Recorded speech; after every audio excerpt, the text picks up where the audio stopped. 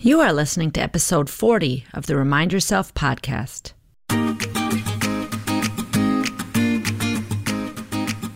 Welcome to the Remind Yourself podcast, the podcast for physician moms just like you who want to ditch mom guilt, stop yelling, and start enjoying their lives today. I'm your host, Michelle Chestovich, certified life coach, family physician, and mom of 4. If you want to overcome overwhelm for once and for all, this is the place for you. Hello, Mama Docs. Welcome back. I hope you are enjoying a most beautiful fall wherever it is that you live. Today, we are going to talk about an emotion that many of us don't love: disappointment. We've all experienced disappointment, and it's certainly not something that we enjoy. And yet, as human beings on earth, we do need to learn how to deal with this emotion. So today, I'm going to talk about 3 different ways that we deal with disappointment. Now, you might be wondering, wonder what's going on in Michelle's life that we're talking about disappointment. And it's nothing major, but something recently has come up for myself and my son, and it gave me the opportunity to realize how I have evolved in dealing with this emotion. The first thing that happened is that I was injured. Nothing major, just some overzealous yard work that caused my back to be tweaked. As you've heard me mention in the past, I enjoy running, and this summer I was getting out more often and I was increasing my mileage, all for the hopes of running a trail run the end of October, 17 miles. Nearly 17 miles. And I was very excited to get out on a beautiful fall day and really test myself. Certainly I wasn't planning on racing, but I just wanted to get out and run the distance with some friends and enjoy a beautiful fall day. So this injury to my back 2 weeks prior to the race cast some doubt on that. I started going to a sports med chiropractor, was doing some strength and stretching, and of course, all the over-the-counter medications that I could use to help settle things down. But this is what I'll tell you. I was disappointed. And this is when I started thinking about how I've learned to deal with disappointment. In the past, when I was disappointed, I would often think to myself, well, I should at least be grateful that I'm still able to walk. There are many worse things that could be happening. And so I would try to almost whitewash myself, whitewash the emotion by thought swapping to make myself feel better.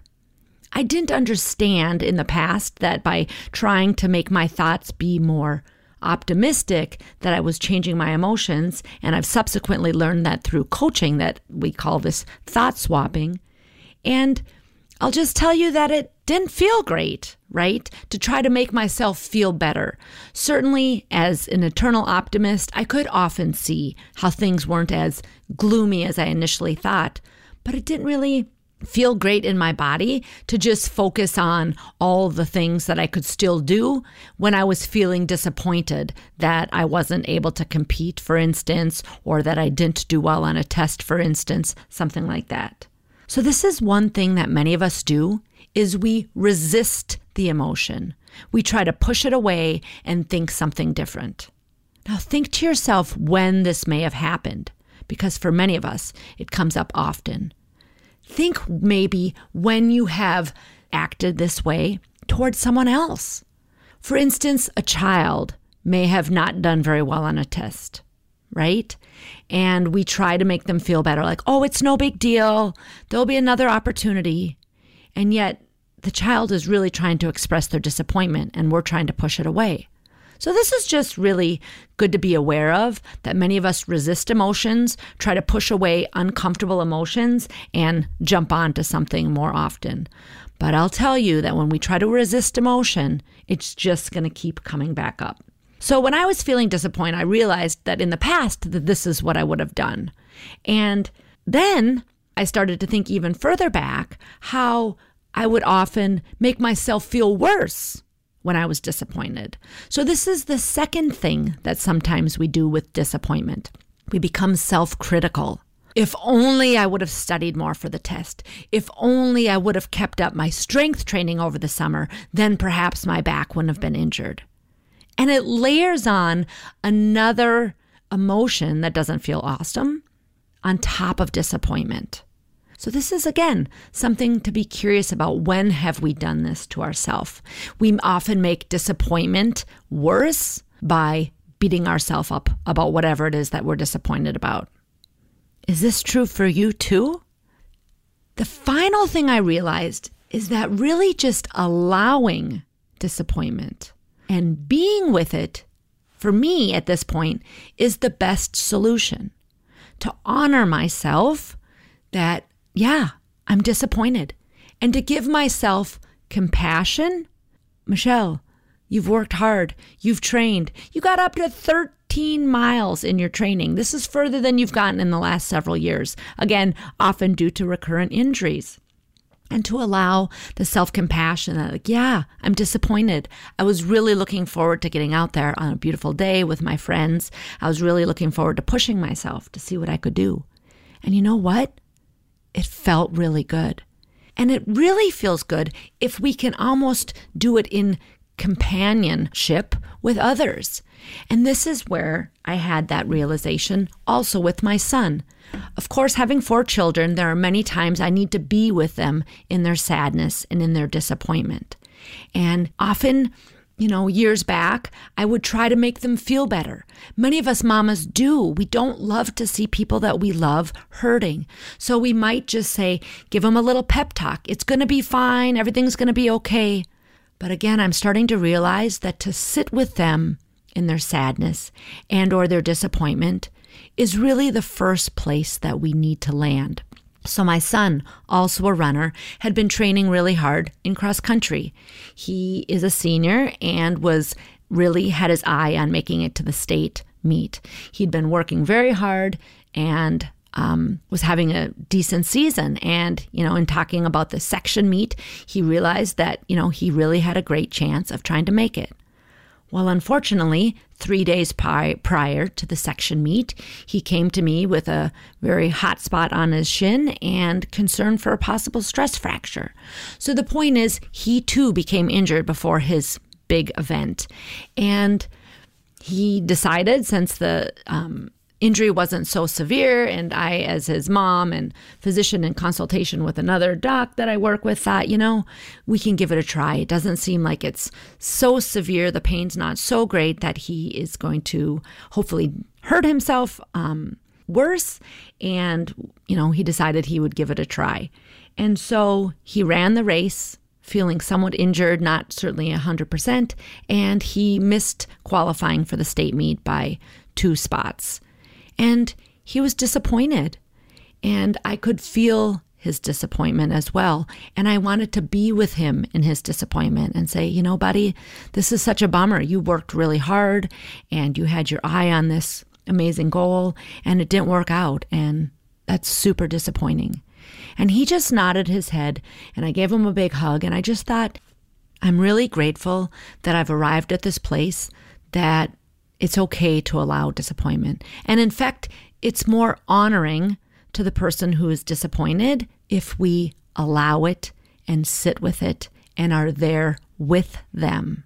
So whether it's with someone else in your life who's disappointed or whether it's yourself, to just allow it to be there and to either have self-compassion or just empathy, and in being with that other loved one, it just honors the fact that this is a true emotion coming from thoughts that are very real, and this is a part of life. And do you know what can help make disappointment a little less uncomfortable? Sharing it with others, right? To be in sadness, to be in disappointment with another, you're not alone when you share it. I don't know if any of you have hopped on the Ted Lasso bandwagon, but I really found that show this fall to be just very endearing. And there was that wonderful episode where the team lost. They were in the locker room with all of their heads hanging low, and Ted gave a little talk. And he didn't use the word disappointment, he used the word sadness. But I think that disappointment would also fit in. And he said, Yes, we're all very sad. We're all very disappointed in this loss. But look around the room. You are not alone. And we can be in this together. And when we're ready, we can move forward. And I thought that was just so fantastic. And I thought to myself, this is exactly what we need. We need to be with one another. We need to allow these emotions that are very uncomfortable. And disappointment means that we wanted something and it didn't work out. And that's okay. And we need to honor that. And so just to recap, disappointment is an emotion that we all feel, right? It's when we have our eye on a prize, we stumble, or something else happens, that we fall short of the goal. And that in the past, I used to be very, number one, resistant and try to push it away and make myself feel better. Like, hey, everything's going to be fine. I'll have another chance. Number two, I used to be very self-critical and make myself feel worse, kind of blame myself for whatever stumble I had, however I fell short of the goal.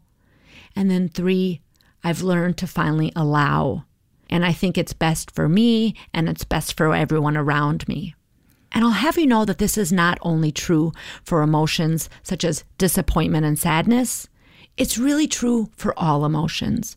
But I just wanted to share with you this little story since I and my son recently went through just a little bit of disappointment in our life. Again, nothing major, but it really brought to light how we deal with emotions. And I wanted to give you some ideas of how you can try some new concepts in your life.